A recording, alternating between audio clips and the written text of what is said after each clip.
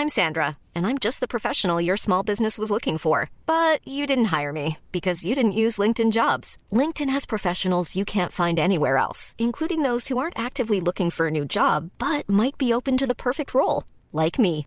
In a given month, over 70% of LinkedIn users don't visit other leading job sites. So if you're not looking on LinkedIn, you'll miss out on great candidates like Sandra. Start hiring professionals like a professional. Post your free job on linkedin.com/people today. The Telegraph. Podcasts.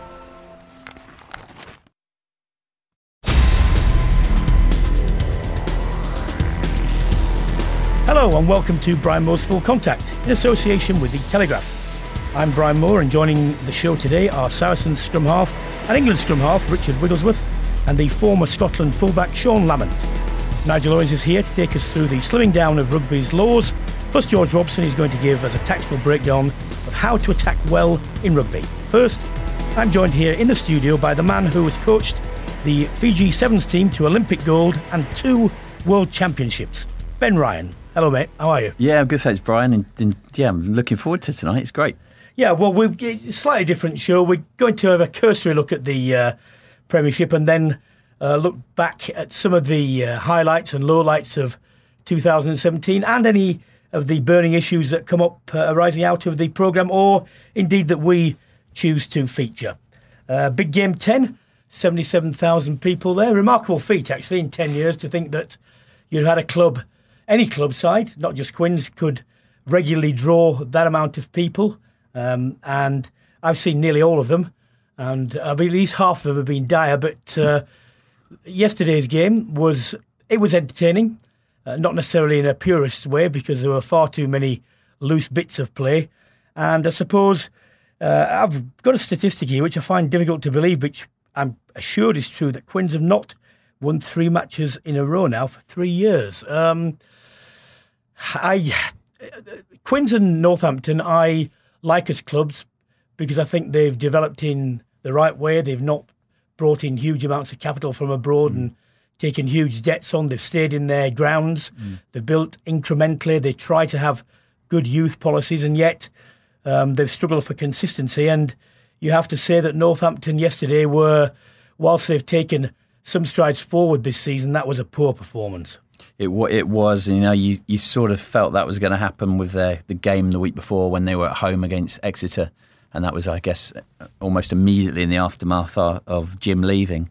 And yeah, they did look like they lacked direction, they lacked purpose. And it's hard to, I feel sorry that I think you can see now that it wasn't just Jim that was the issue. There's wider ranging problems off the field and on the field. And I could just see they were bereft of any sort of momentum in the game, and Quins didn't have to play that well to score almost 50 points. But it's a tale of woe really at Saints at the moment, and with the quality they've got, maybe last year losing Pickamoles, maybe he actually kept them together for a little bit longer than this season, where it showed that they just don't have that cohesion on the field, and it's going to be tough for them in the Six Nations as well because they're going to lose a whole array of internationals. Well, the thing is, in the pre-match Q&A, which I did, I didn't realise that during the game I'd be sat next to the Northampton top brass when I said that if Quins were going to play Northampton, it was the right time because they were shambles. Yep. And funnily enough, without naming names, they virtually agreed and said, look, the problem we've got, several-fold, are that we're playing rugby as it was, 3 or 4 years ago, and the game's moved on, which I'll get your view on in a minute. But also, Jim Mallinder, as director of rugby, had to take the ultimate responsibility. Mm-hmm. But bearing in mind we've got 12 players out of contract next year, the guy who comes in is going to have complete autonomy in terms of who he retains or who he gets rid of in management, coaching and playing. So there could be a bit of a cull. But the problem is, as England found after the 2003 World Cup, if you lose a whole raft of senior players, you lose all that experience as well. What you need to be doing, and this is one of the most difficult problems in rugby, is you need to be saying goodbye to the people who've brought you success and the stalwarts of the club or the country a little bit earlier than they would want to, or necessarily you might want to, and you need to do that on a regular basis so you don't have this problem, and you introduce the youth that you've got or other players, incrementally, so they've got time and space and the players around them of a sufficient experience. And whoever comes in is going to have a very difficult decision to make, because you've got players like Foden, Hartley, Myler, who've been there and been responsible for the triumphs that Northampton have got, and yet they need to move on. And I also said, playing the new way, you can't do that in a few games. That takes 2 or 3 seasons. And are the players who are now senior still going to be there and playing at the top of their game when you get to that position, when you finally make the change? It is difficult, and that they're going to have to manage this transition very well. Obviously, I imagine whoever they're targeting, generally, you will probably be in a job. The best people generally are, and that if you then plump for someone that's out of a job at the moment, there's generally a reason why that's the case. So they're going to have to wait to get their man, and with that time delay is going to come an issue on getting hold of the right staff around him and the right players to retain and to bring on board for what really is going to be a new chapter. I think they do need a cull. You hear too many stories and have spent time around that club to see that things aren't right, and they do need to have a clear out. I felt a little bit sorry for Alan Dickens in the last few weeks, having to take up that mantle of caretaker coach. It was none of this is really his doing, he's had to front up, and I thought he did that pretty well in the last 2 weeks to the media. So, some big changes needed from there. And, this is a club that are full of history and tradition and success. And they've got a good youth setup, actually. Oh, they've got a great... But again, a few months ago, Dusty Hare left and went back to Tigers. And, you wondered why. He'd been there for a while. He'd already made that jump once from Leicester to Saints. He's got a good way of developing talent. And he was the first one that went. And, they have got a great academy. They've got a good catchment area. They've produced some very good England youngsters at age group. And if you look down their squad, there's, the vast majority are English qualified. So there's lots to be. I don't think it's going to take a huge amount to solve, but they need to get on with it sooner rather than later. And they can't carry on in limbo as they're currently doing. Well, let's go to a even more probably intractable problem, that of the French. Who could have foreseen that Guy Novis might be sacked as coach? I mean, when you're talking about shambolic, they succeed in spite of themselves. I don't understand what goes on when people get promoted to the French top level, but they seem to go mad, and I don't know where they're going. Do you? Well, I've got to be very careful, Brian. I don't know if your podcast reaches across to France, but I'm contracted with the FFR, so I've only spent a few days, and I'm generally involved with their sevens team. Well, you whisper to me, and I'll say it then.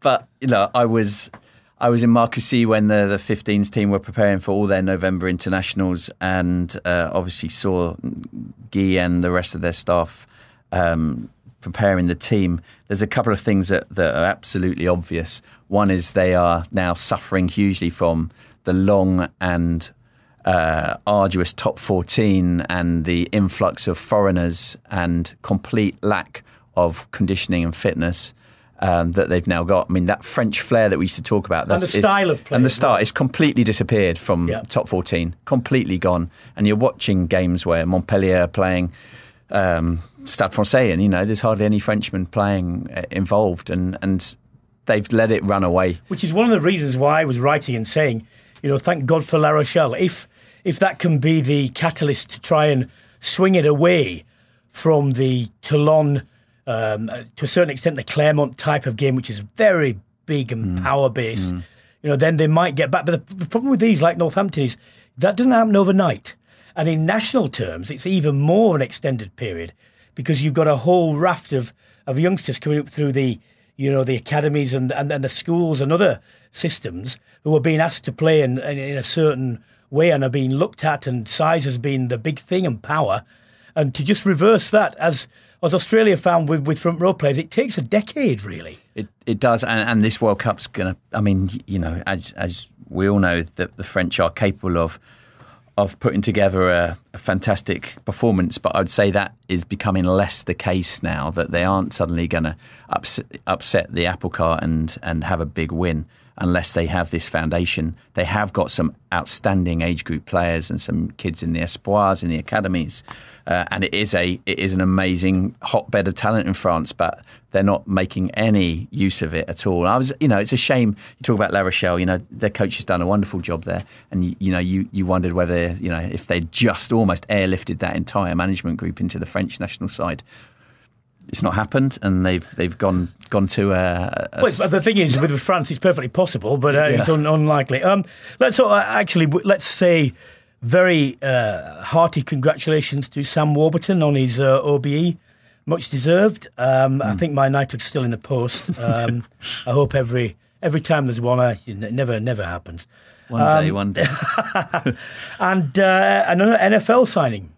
Yeah, it's interesting, isn't it? This cross-code hopping and all those sort of things. We had an England Sevens player, Alex Gray, that's in their Atlanta Falcons training group at the moment, has been all season, and now Christian Scotland Williamson is off to the NFL from Worcester. He's going to give it a crack. I know the NFL are desperate to widen their net. They actually do quite a lot of talent ID in the islands, particularly Samoa, and then they push them across to places like Hawaii State University, and they'll be. I can see that in their long-term strategy, particularly with Tottenham Hotspur's ground development. They're going to be looking to have a regular NFL team in London. Yeah. So, these opportunities are going to appear, and the Premiership game is becoming a little bit more attritional and akin to the NFL. We watch multi-phase. It'd be quite a good idea if we limited the phases. With at least the problem though is, even more so than rugby, you can teach players the rote stuff, the line-outs, the drills, all these things, but what they don't have is when the game breaks down, they don't have the innate sort of flexibility to read what's on the field. And same, in American football, even more so, the playbooks are so big that even the basic routes and the crossing routes and so on take a long time to learn. And with possession being an absolute key there, if you turn the ball over, even once, it can be the difference in a game. So, just one mistake can see you culled.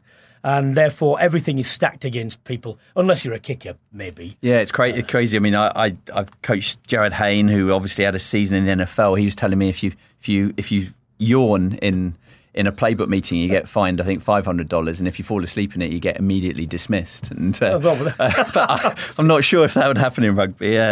But the amount, you're right, the amount of it that's playbook led is crazy, and that lack of experience will count against all these guys that are trying to come across. Before we speak to Richard Wigglesworth, let's just have a look at the Sevens next year, the World Cup in San Francisco. Now, the men's and women's are being held together. Is that the right decision? Yeah, it is. It's good. It's good to have that, and they seem to have. I think the last one was in Moscow, and the one before that was in the UAE in Dubai. They tend to go to developing nations to host these things, and this time it's in the US at the Giant Stadium, San Francisco, the most expensive city in the world, I think, to host sporting events. So it's going to be costing them an arm and a leg. And it's a change in format. It's a bit like the old Middlesex Sevens, where it's almost straight knockout. Is it still relevant given the the Commonwealth and the personally and the Olympics? Look, no. I think if you ask the players, they'd certainly rather win an Olympic gold medal. They'd prefer to win a World Series. Is far harder to win. Okay. And then they'd probably even say Hong Kong Sevens over a World Cup. But you never know, I mean, it's, someone's going to come out at the end of that and say they're world champions. And it is an official event. I think the Olympics just has usurped it now. It's just it's become secondary. But I hope it goes well. Given the straight knockout format, might we see, an outlier, USA, one or two athletes just Totally. have a run of luck. And yeah, I'd love to see it. I mean, I've been seeing some development sevens going on around the world, and Uganda are really picking up, and they've qualified. Jamaica have qualified for this World Cup, and Madagascar just missed out. And they're and the Madagascans have just moved from 15s to sevens. They sell out the national stadium in Madagascar when their team plays.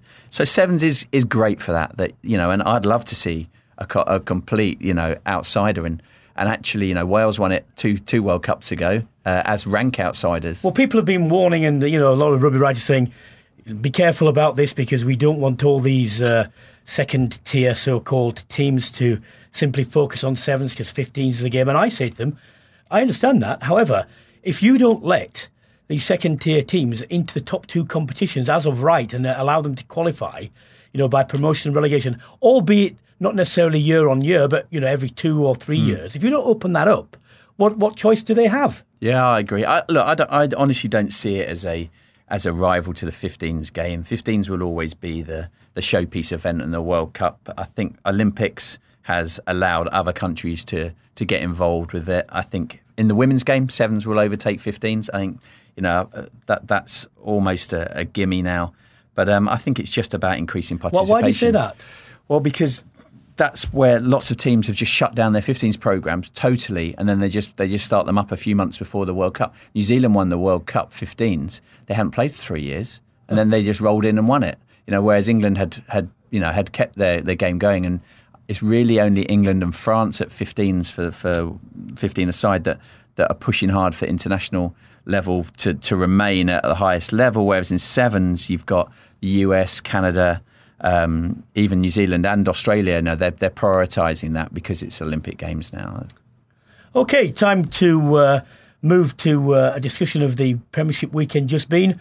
Wins for Saracens, Newcastle away at London Irish, Gloucester close victory over Sale Sharks, Quins and Northampton as we mentioned, and Wasps a good win away at Bath. Time to speak to the Saracens in England scrum half, Richard Wigglesworth. Hello, Richard. Good evening, gents. Hello, mate. Mark McCall described the performance as patchy, and a lot of the doomsayers have been saying what's wrong with Saracens, and yet you sit second in the table. But I think it's fair to say not the form you've, not consistency that you've had in the past. Is there anything major to worry about, or just a dip in form? No, we did have a dip in form, and we probably maybe addressed it a little bit too late, but we've done that now. And we think that we can, hopefully, next sort of 3 weeks are massive for us. We can get back to where we need to be. I think we've set such high standards now that these patch performances and the slight loss of form are probably you can maybe overreact or a little bit quickly. So we've just gone back to basics and kept it really simple, and that seemed to work for us the last couple of weeks. So that was what you identified, the Bill Belichick thing. Just do your job. Exactly. Yeah, we really simplified everything. The big bits of the game never change, as you know, and we first started focusing on them really. Just what we do well, how we do it, having real simple, clear messages in the week, and let the team leaders drive that, and that's sort of seen a big improvement in planning and training, and sort of moved on to the weekend. Hey Wiggies, Ben here. Hello, mate. Yeah, it's great to see that you're back. Are you all fit and raring to go now? Injuries behind you? Yes, so I got a little hip tendon tear, which is quite a strange one. And they initially said 6 to 8, and I managed to get back in 3. But I think it was quite a rare thing I did. So they didn't have too much information on it. But after a couple of weeks, it felt significantly better. And I'm not someone who particularly enjoys watching rugby. I quite like getting out there and playing it. So I was pretty keen to make myself available as soon as possible. You've always fought in the last few years, on all fronts, and that's been a testing of the squad depth, which you've shown you can do that. This season, are you still there or thereabouts in terms of the amount of fixtures and the different types of competitions you're going to be, involved in? Well, we want to give ourselves a chance in the Big Two, don't we? Like we've got 2 huge European games coming up. That if we win, it should be in our hands to get through, and it's obviously a competition that we love and we'd love to defend, but we know there's massive competitions. I do think the standards in both competitions is getting harder, so your squad gets definitely getting tested more. You pick up a few injuries, which we have. I think you're more susceptible to getting beaten by anyone. I think in years gone past, I think we were fortunate we could rotate, we could afford the odd injury and stuff, and now with the amount of international players we've got and the standard of the rest of the league, we lose a few players international, or we get a few injuries. We do. It does hurt us a little bit more than it maybe used to. Yeah, for sure. I've just got a slightly left of field question here. Obviously, as you hopefully know, I've admired your game for a long time, and you're perhaps coming closer to the end of your career.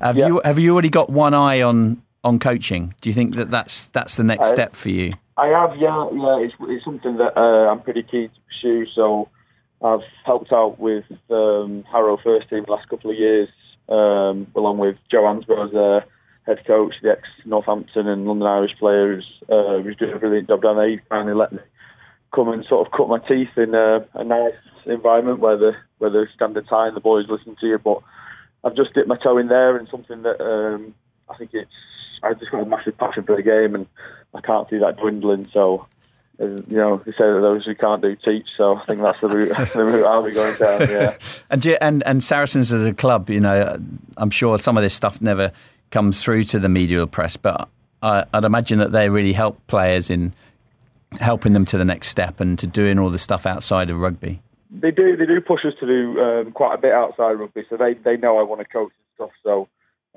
they know that I'm forever pestering them about why they do things and what the plan is at the weekend and what the debrief is, because what they do is trawl through all this footage and they have all these meetings, and then they dumb it right down for the players really and decide what messages that we need to hear or what are the key bits, and I'm keen to find out obviously more and more, and they're really helpful on sort of breaking that down for me. And I'm trying to go in with my eyes as wide open as possible really, because I know it's going to be a huge difference from playing, and a good player doesn't make a good coach. So I'm trying to learn more about the coaching technique and what sort of coach I want to be and how that's going to go forward. So really interesting speaking to a lot of coaches. I had a meeting with Paul Gustave the other day, who's great with me and who's just improved immeasurably since he was at Saracens. So a lot of people like that who've been really helpful, hopefully going forward. That's great. Well, Richard, you had a good 2017. Happy New Year to you, and all the best in 2018. Thank you, fellas, and to you too. Cheers. Ta-ra. Cheers. Just picking up off what Richard said, when you've got a team that's been successful, whether it's 7s or 15s, and it's been at the top for 2-3 years, obviously everyone else is looking and scrutinising your game. How can they neutralise that and what have you? And you can't stand still. But how you move forward is a bit of a conundrum, because you can't anticipate the counter strategies people are going to use against you fully. So how do you go about making sure you are developing all the time? I think there's two parts to that really. You talk about the on-field, so what you can see, the tactics that teams employ and how to try to reduce that or to get over them. But there's more subtle immeasurables, off-field stuff that when you walk into Saracens and the players, the way they treat you, the way that you meet them, the sense of the environment, and that we talk about a psychological safety. But you feel that when you walk in somewhere like Saracens, and I'm lucky that I go to different clubs in different sports around the world, and you see that they have a sense of purpose, of belonging, of achievement, authenticity. They feel like they've got status and security. And actually what Saracens have done is create this environment off the field that's just getting the very best out of their players. Mm-hmm. And that's a hard thing to replicate. And I think there's one thing going toe-to-toe with a team on the field, and then there's another actually developing that foundation stones that when they go through a little bit of a mini slump that they've gone through this season, they've still got that togetherness, that ownership off the field that gets them through those periods. And so we look at Saracens and Saints. Saints obviously do not have that at the moment. We may pick some of this up with George Robson later, but the more, when you look at the game, the fundamentals don't change. It's good set-piece ball, taken forward, recycle as quickly as possible so to create mismatches or space, and then executing. It's very simple. How you do that is much more difficult and changes year on year. And it's become at least apparent to me, and get your take on this. The sides that do best now, and this is the conundrum that they've got to crack, is how you take the ball forward. Yeah. It was quite simple for a while. You have pods, people get over the ball. You do it a number of times and you eventually get a mismatch or you get a lack of numbers because people break it down. But defences have got much better, A, at counting the fitter and making sure that they don't get outflanked, but B, on stopping players on the gain line. It seems to me the way in which they say for whatever difficulties they've got, the way the Australian forwards in their 2s and 3s, take the ball forward and pose problems for the defenders in terms of, does the ball carrier take the ball in? Does he play it back inside at the last minute? Does he, like Vunipola does for Saracens in England, have the drag back pass, to a man running round, just so that they are never safe and secure in who they're going to hit, and especially in a double hit, which is always destructive. And that teams who don't now have that, or not trying to have that variety, are coming unstuck.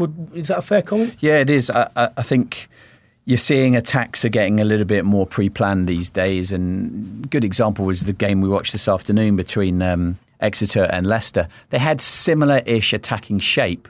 Leicester, though, didn't do it with any sort of momentum. And so that everything was done at a slower pace, and the defence were dictating the amount of speed that was going into the attack. I think what we're seeing now in Australia, we're very good at it, and going back all the way to someone like George Gregan and the Brumbies, and in football currently, if you look at Guardiola and the way he does things and the tactics that they employ, it's all around having momentum and having the ball and having options around the ball. Yeah. And so like you say, that ball carrier needs to be doing things at pace, running into space and having opportunities to play the ball into the next available space. Now, that's harder to do if you've got no momentum and if you haven't got understanding. And so when you look at a team like Exeter, they can go through 20 or 30 phases. They're not too complicated on what they do, but they all understand it. They're all on the same page, and they do have options, and they do all understand those options. So, yeah, that's all about constantly pushing things and stressing players on the practice field so that they can put it into effect and then having a very good, simple plan that everyone understands that has options within that ball carrier. I mean, the other option is if you have a Vunipola or a Pick-a-Mole who is so dynamic that they invariably get over the gain line, everyone can troop in behind them. But even so, to use that sparingly and then use that as a dummy so that you have players who think they're going to hit that particular carrier and then move the ball, even make more ground. It's to what extent, I'm always interested, to what extent can you pre-plan this, or do you have to simply do it enough times so that players understand what their options are and then they decide in the heat of the moment? Yeah, look, in the perfect world, you have a team that all understand that they have a simple framework where everything's black and white, so they understand the movement, and then it's all about player-led decisions. Now the teams that are a bit more coach-directed might have 4, 5, 6, 7 phases all done. And it really doesn't matter what it looks like in front of you. They will play to the script and they will work in their pods in the various areas. And again, probably you go back to the Brumbies, and they started that off with a 3-pod system and all sorts of things that they did. At the higher end, and let's say the All Blacks, they have a simple formula where they have movement and opportunity around the ball, but it's vastly player-led on what's in front of you and the tempo and who you're passing to and what their strengths are. Especially it's a well-defined script now, left or right, Kieran Reid, and it's been the hooker Taylor, Coles, they appear out there as an extra man, either to take the ball in, as a player who clears, or if they get the ball, they're sufficiently talented to be able to utilise the space, run straight, draw the man, and unless you are aware that there's going to be that forward option, an extra man on either flank, whichever way they go, then, they're going to cause you problems. And that's, a perfect example. It's scripted, but the freedom, and especially the player talent to understand and then do what you're supposed to do, what presents, is the thing that sets that bit apart. Yeah, and you do see it in other sports, at the highest level, when you match both a simple framework of what you're doing with high skill levels, and like in the NBA, it happens all the time where it's they're working in their triangles and they have a high skill level. They all understand what they're trying to do, and then it's down to what opportunities are provided by what they're seeing and how they're doing it. And the All Blacks, I know we bang on about them a lot, but they are the best at doing that. They combine understanding a simple framework with high skill levels. Mm-hmm. Okay, time to go to Sean Lamont, the former Scotland, Glasgow, Northampton and Scarlets fullback. Sean, hello. Hello, how you doing? Hello, mate. Merry Christmas and Happy New Year to you. Thank you very much. And the same to you. It's one apiece now in the 1872 Cup. An unlikely but breathtaking win for the 14-man Edinburgh in the first one. It was quite a remarkable game, actually. It was indeed. I've watched both now, and yeah, it's one of those weird ones. A red card can sort of make or break you. Either galvanise the team or you fall apart, and an early red card certainly galvanised Edinburgh on the first leg, that's for sure. Glasgow sit atop their conference and third Cheetahs, which has been, I think, early on they were quite poor, frankly, weren't they, the Kings and the Cheetahs? Do you think, and Kings are still bottom of the Conference B, has that initiative worked, in your opinion? I still think it's a bit early to say. I mean, if the two teams bring something to the league, then yes. But if they're just going to sit and prop up the bottom, then does it really bring much? Does it increase the viewer and sort of scope of the league? I don't know. Again, it's still only halfway through the season now, just over halfway. I think you have to wait and see till the end of it whether it does mean. If the Cheetahs are pushing for playoffs come the end of the season, then I'd have to say yes. But if they fall away towards the bottom, then possibly no. But again, it's still early days.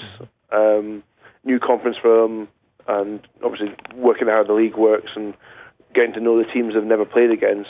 There's a big ask for them to come in, but I think give them a couple of years to settle down, then you can get a definite idea of whether or not they've brought something to the league or not. Sean, Ben here. I watched both the Edinburgh-Glasgow games, and one of the things I was sort of one-man supporter band for Viliami Mata, Bill Mata, that's now playing up at Edinburgh. And I remember when he went across to Scotland, that one of our worries was just the cold. Yet so many Fijians have come to Scotland, and you take Leone Nakarawa and Nicola Matualu and a few others, and they've loved it in Scotland. And I don't know if you know why. Why do you think those Fijian boys embrace playing in Scotland and enjoy it so well? I can certainly talk on behalf of the Glasgow guys. I think it's the teammates they've got surrounding them, the team culture in Glasgow. I say, despite the weather, it might sound a bit cliche and a bit soft, but the companionship you get at the Warriors is very warming. I suppose that would be the best way to say it. Yeah. They come over, and like Nico fitted in so well, and when he came back, he slotted straight back in. Same with Big Naxi. They were so welcome to the squad. I think that sort of helps, right? Regardless of the weather, if you've got a good camaraderie, and the team spirit in Glasgow has always been very high on the agenda. So I think when you're over there, and yeah, it's cold and it can be miserable up in Glasgow when you don't see the sun for best part of a month and stuff like that. You sort of forget about that when you're surrounded by a good bunch of lads. Yeah, and that's what they've got at Glasgow. It did. We just wondered whether it had anything to do with that the village life in Fiji, and whether that's still actually part of Scottish culture.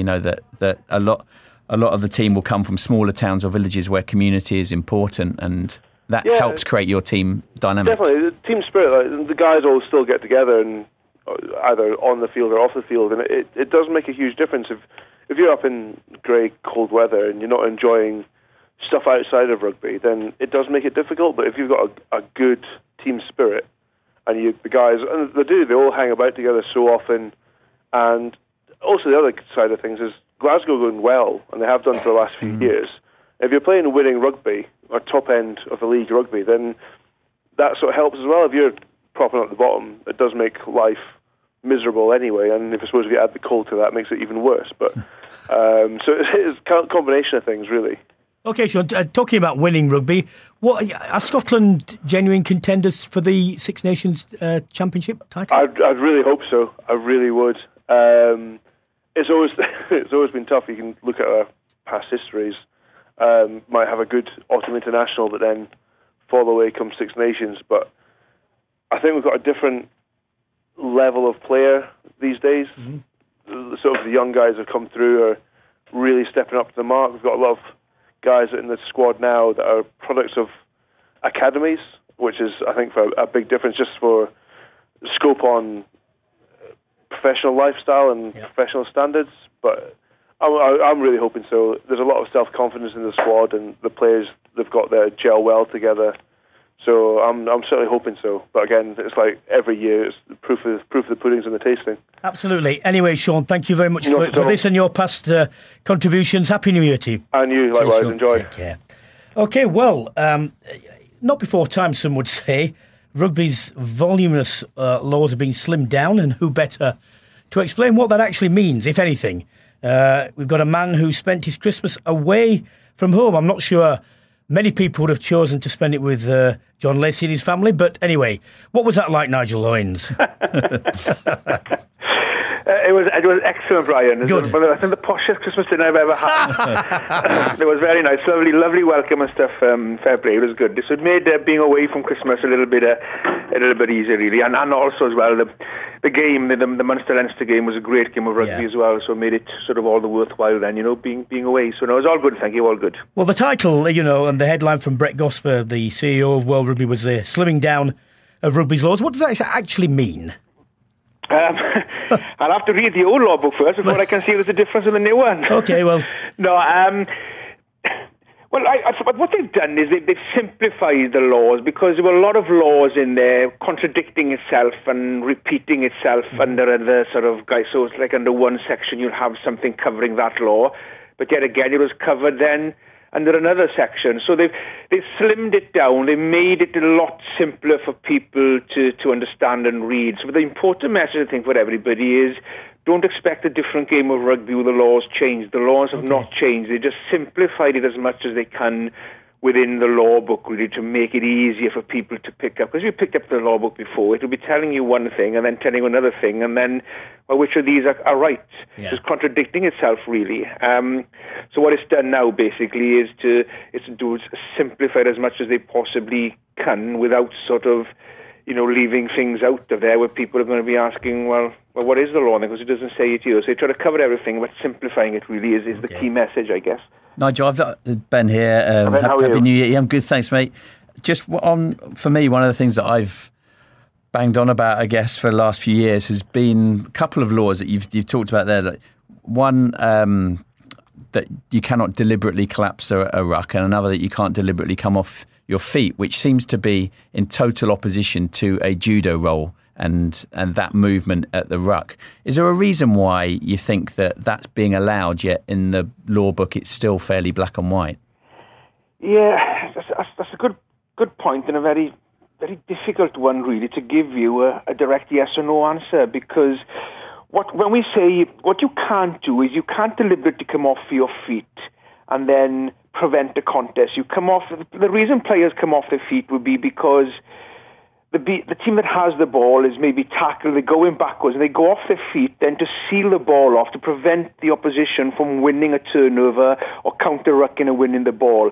So those are the ones that we would deem to be deliberately off your feet, and you're affecting what happens next. And when somebody comes into the contact area and then you clear somebody out, as long as you come in, legally and bound onto somebody and clear somebody out, I would say there's a pretty good chance on many occasions you are going to find yourself off your feet because of the dynamic of the contact area. But we don't penalise those people because their actions have been positive. So look at it in a way sort of we look at it as a plane landing and a plane taking off. So if a plane just comes in and lands on top of somebody, then you may be liable to get penalised. If you come in low underneath somebody, remove somebody from the contest, and then the both of you land off your feet beyond that, then that is a positive action you've done. So that's why we allow that to happen. And quite similar, I suppose, with this judo roll we're talking about. We have to be careful here that it doesn't become illegal and a dangerous play, because if it does, then we need to deal with it, and that's within the law as it is. But when you come in and you're grasping with somebody for that competition, and then you land off going off your feet, then we have to deal with it of what the effect is really. Nigel, just briefly, the clarifications and the protocols that go out in and around the actual published laws. Has there been are there any new directives, any new initiatives or definitions that have been given out to referees? No, not really. The kind of things you were talking about, Brian, are probably things that came around sort of this time last year when we were going to have zero tolerance on contact with the head or high tackles. So those are what we call directives. It's sort of relaying how it should be refereed or how we're going to referee it rather than changing the laws. Because what you find with these directives is it's already in law in the first place. And whether we as referees have not refereed it as well as we should have, or we have just not refereeing that law because it doesn't very rarely happen anymore, and then a directive comes out. They say, look, this is creeping back into the game. This is what the law states, so then we need to clamp down on this and referee this. So, for example, as said there now, is when you come into the contact area, if we are finding that this judo sort of type of coaching they're doing is becoming a trend and we are finding this shouldn't be part of the game, then a directive will come out and say, look, this is what the law says, you can't do this, and therefore the referee is going to deal with it again. So that's when the directives come. So there's no real directives really. The only thing that changes from time to time is sort of clamping down on little loopholes that coaches and players may try and find their way around in gaining an advantage really, and then if that becomes a trend, then a directive will come out on how we will address that and what we need to do to referee that better then, for example. OK, Nigel, thank you very much for your contributions in the past year, and Happy New Year to you, mate. Yes, and same to you all. Happy New Year and everybody listening as well. Time now to introduce a new feature. We'll see how it goes. George Robson, the former Quins London Irish lock, is going to take us through a tactical breakdown on how to attack. And I think he's got specific examples from the Big Game 10, Quins and Worcester. Hello, George. Hello, mate. How are you? I'm okay. Fantastic. Right then, we were discussing earlier in terms of, the fundamentals of the game don't necessarily change. How you do that does change. And we were talking particularly the way of carrying the ball into contact. What do you want to highlight? Well, I just think I thought it was really interesting watching Quins in the Big Game 10.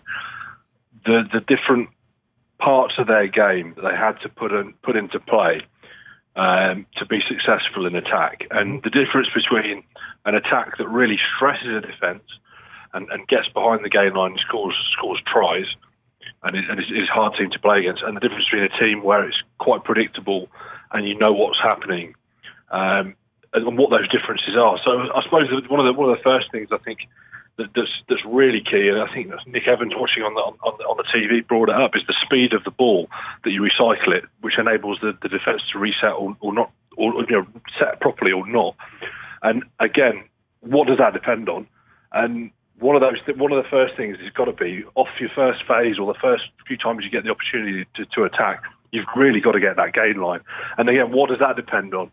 Well, you need ball carriers who are really strong in the contact area. You look at the likes of Alofa, Jamie Roberts, and the personnel that they've got there at Quins that were able to carry the ball to the line and get them first phase sort of momentum and everything else.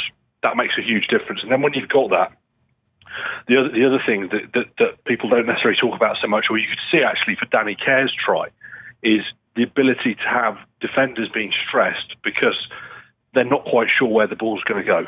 So if you saw Danny Care's try, it looked really, really easy. The guy just literally picked up, had a little run, and the Northampton lock was looking at, in the corner of his eye, at Carl Sinclair running a really hard line, and that was enough to literally open up the space for Danny Care just to shoot straight through.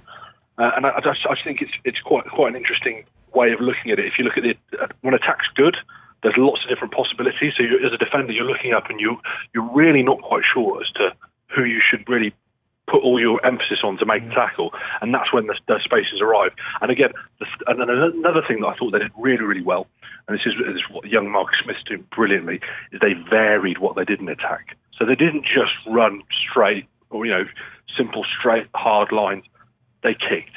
And again, it just makes it so hard to defend because you become unpredictable. And I just thought it's really interesting. Worcester are another example of a team that have recently just been throwing the ball around a little bit more, having a go with it and having that continuity. And they've had a bit of success with it, a bit of a sort of fearless mindset. And I just think it's a really interesting time at the moment in the Premiership where you've got teams who are throwing the ball around a little bit, and possession is almost the way to play the game. So if you've got control of the ball and you can keep hold of it and go forward, that's the way to play, rather than hammering the territory type of game, which we've seen in the past be quite successful. George, it's Ben here. Hello, mate. Hello, mate. So when you're talking about that and some of the teams that you've played for, how much of it has been coach directed? How many phases have you had to have to play that have been through a playbook, and how much have been down to what's in front of you and the opportunities that are arising? Well, I think the first bit that's really, really interesting is if you look at the playbook. Well, that's how you get over the game line in the first place, right? So if you see teams at the moment that might be struggling, it'll be their first phase defence. So off a line-out, a team gets cut, you're in all sorts of bother. I think London Irish have struggled a little bit with that this season. And if you look at teams that do well, their first phase attack is really, really good. And that's really, really heavily organised, okay?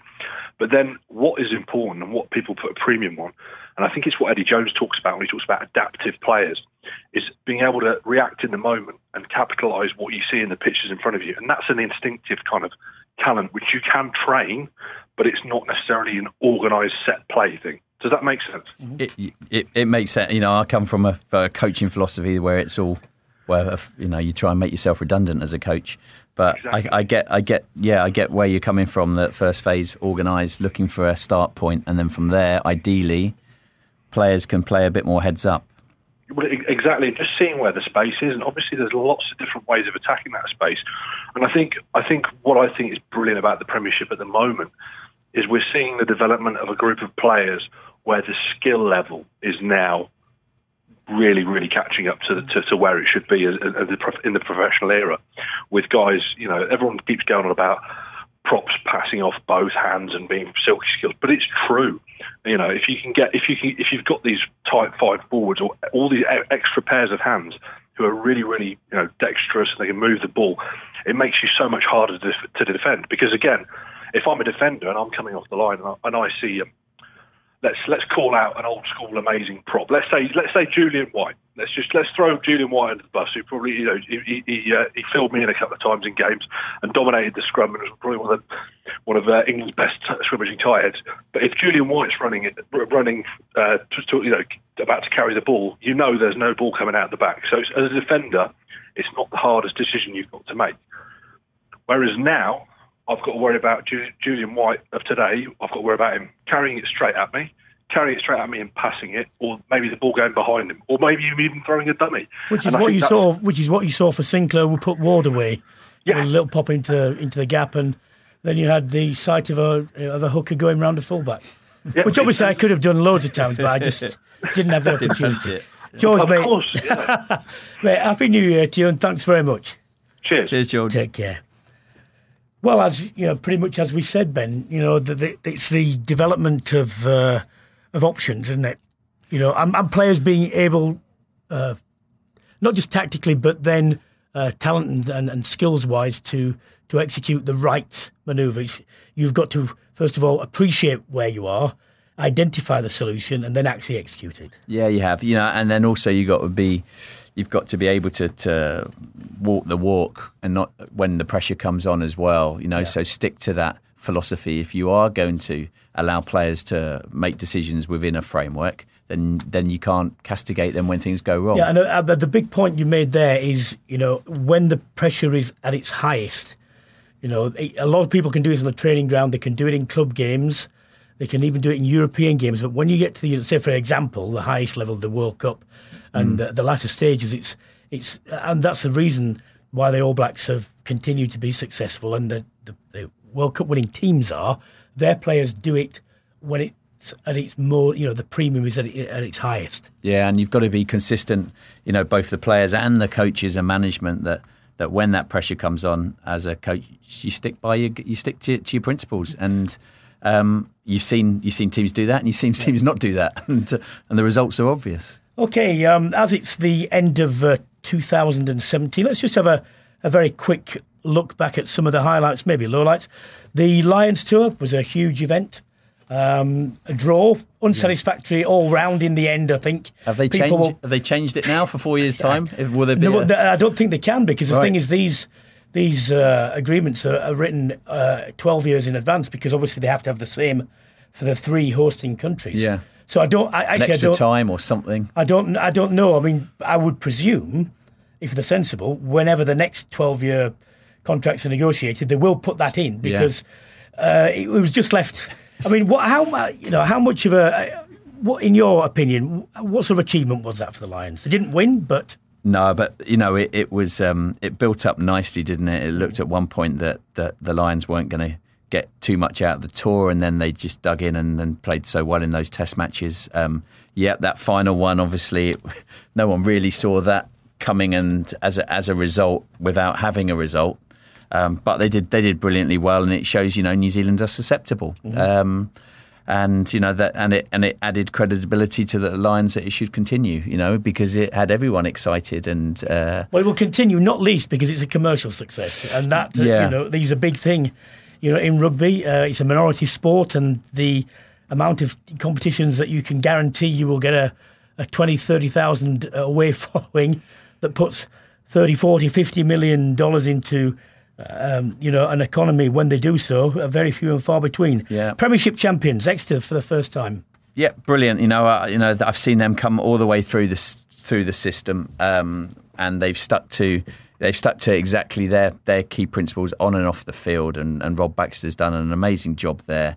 The whole place should be congratulated, and it was great to see it. I still think we shouldn't have promotion and relegation in the Premiership.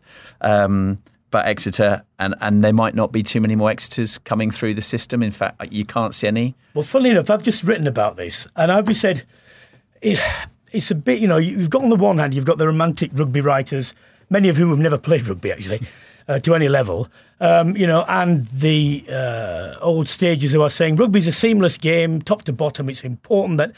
And I'm saying, look, let's look at this in reality, and the people who actually are financing the professional game, because it costs a lot of money, and it's not in a parlous state, but it's always in a state where it could go wrong, and there could be big consequences for that. First of all, the English game doesn't have enough talent, to have 2 leagues of completely professional players.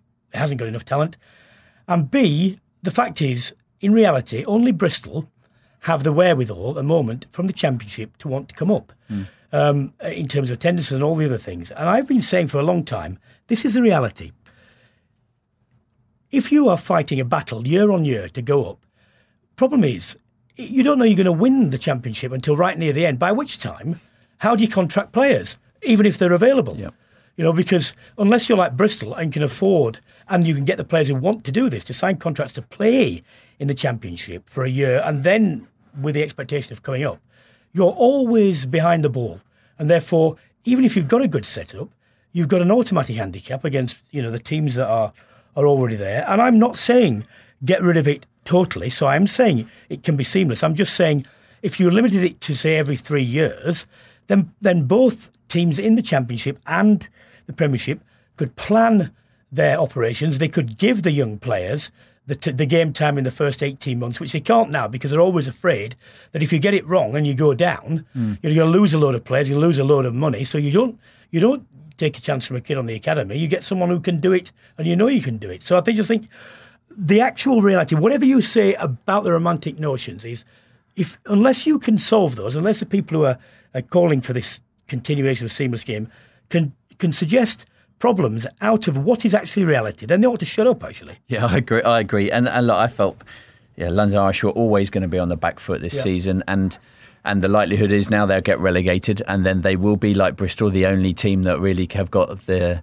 ability to go back up in the Premiership. But it's going to cost them a fortune, and then they'll be favourites to go down again. If their backers, and I know their backers really well, he's a good friend of mine, the main one has been trying to get other sponsors in. If they can't do that and they simply say, I can't afford to do this, then a club goes, effectively. Yeah. So, I mean, I'm saying to these romantic rugby writers, do you want that? Because that is the reality of it. Well, that effectively has happened in the past. If you go back to Oral and London Welsh, and then when we had the amalgamation of Richmond Scottish and Irish, people will say, "Oh, it's a shame." He said, "No, it's not a shame. Actually, you could have done something about this. Yeah, but you didn't want to because you prefer the romantic notions of, although what about the next Exeter? What about the next Worcester? Well, actually, they're not there. No, they're not there. And if under a system which I advocate, they could do it in a more planned way. They would still have the opportunity to be the next Exeter or the next Worcester, but it would solve a lot of the problems. And you need to get real, really. You got my vote, Brian.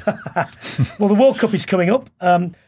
I think it was a great shame that England, I don't know who does these fixtures, didn't play New Zealand in the autumn internationals, because I'm still slightly unsure as to where England are on the development path. I know I'm fully confident that in the first 18 months of Eddie Jones' reign, the trajectory was upwards continually. They were making strides. I don't know whether they've continued to make those because they couldn't play against the best in the world, or the injuries and the depth of the squad has been widened because they've seen the players can come in and handle the rugby. I've still got a feeling that in terms of the game they want to play and the players to play it, we are not necessarily conclusive in where they are. What's your assessment of how they've done the last 12 months? Yeah, no, I like you, I'm disappointed that we haven't seen England play New Zealand, particularly when you're, in November, Barbarians are at Twickenham playing New Zealand, and you're thinking, well, why on earth is that not England? And not just once, because we've seen New Zealand are fallible once or twice, as they were against Australia recently, and then previously to that Ireland. But so you need to see really a couple more games. I don't think they're quite yet. I haven't seen a combination yet at 10-12 that I think for me is the right one yet. And I'm a little bit 12-13. Yeah, I think George Ford's an excellent player. I don't think he's going to win a World Cup at 10 for England. And I might be in the minority there. Farrell perhaps, and then get the right 12 and 13. And with various injuries to Alangi and Tio and JJ, that they haven't quite managed to get that combination that they've stuck with. And for me, that's the big area I think of concern and at the moment, and concern in a very, obviously England are doing brilliantly. So but I would still like to see over the Six Nations a more balanced midfield. Mm-hmm. Back row. Well, there's all sorts of people that are popping up recently, and we've seen even Sam Simmons now has put his name there, although he was dropped this weekend for Exeter.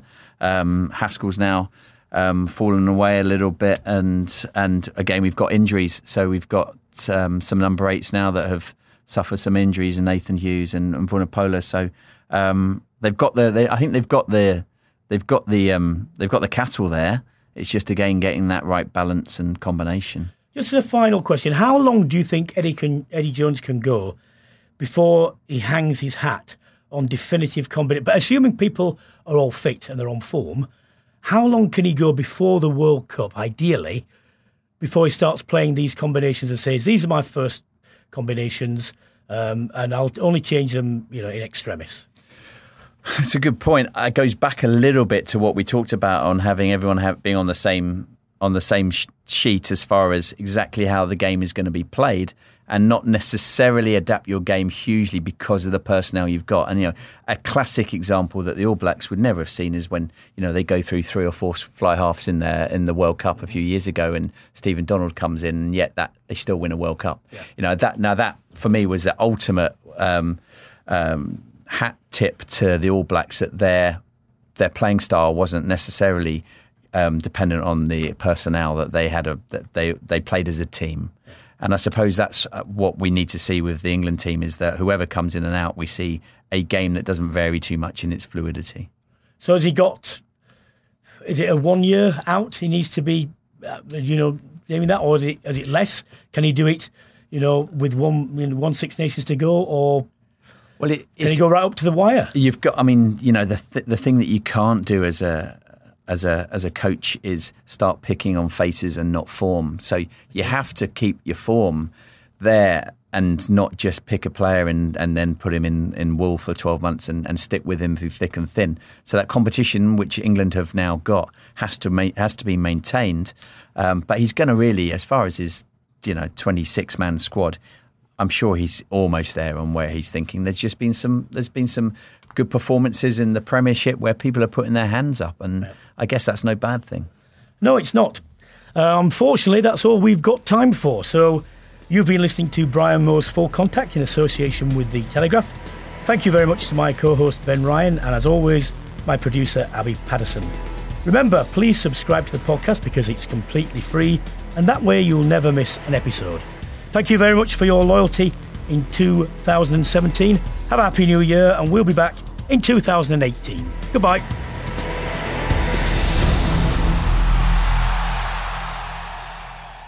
Brian Moore's Full Contact is just one part of the Telegraph Sport podcast family, as you can also subscribe and download Total Football. Join Tom Gibbs and a host of Telegraph football reporters as they aim to take you behind the football stories of the weekend.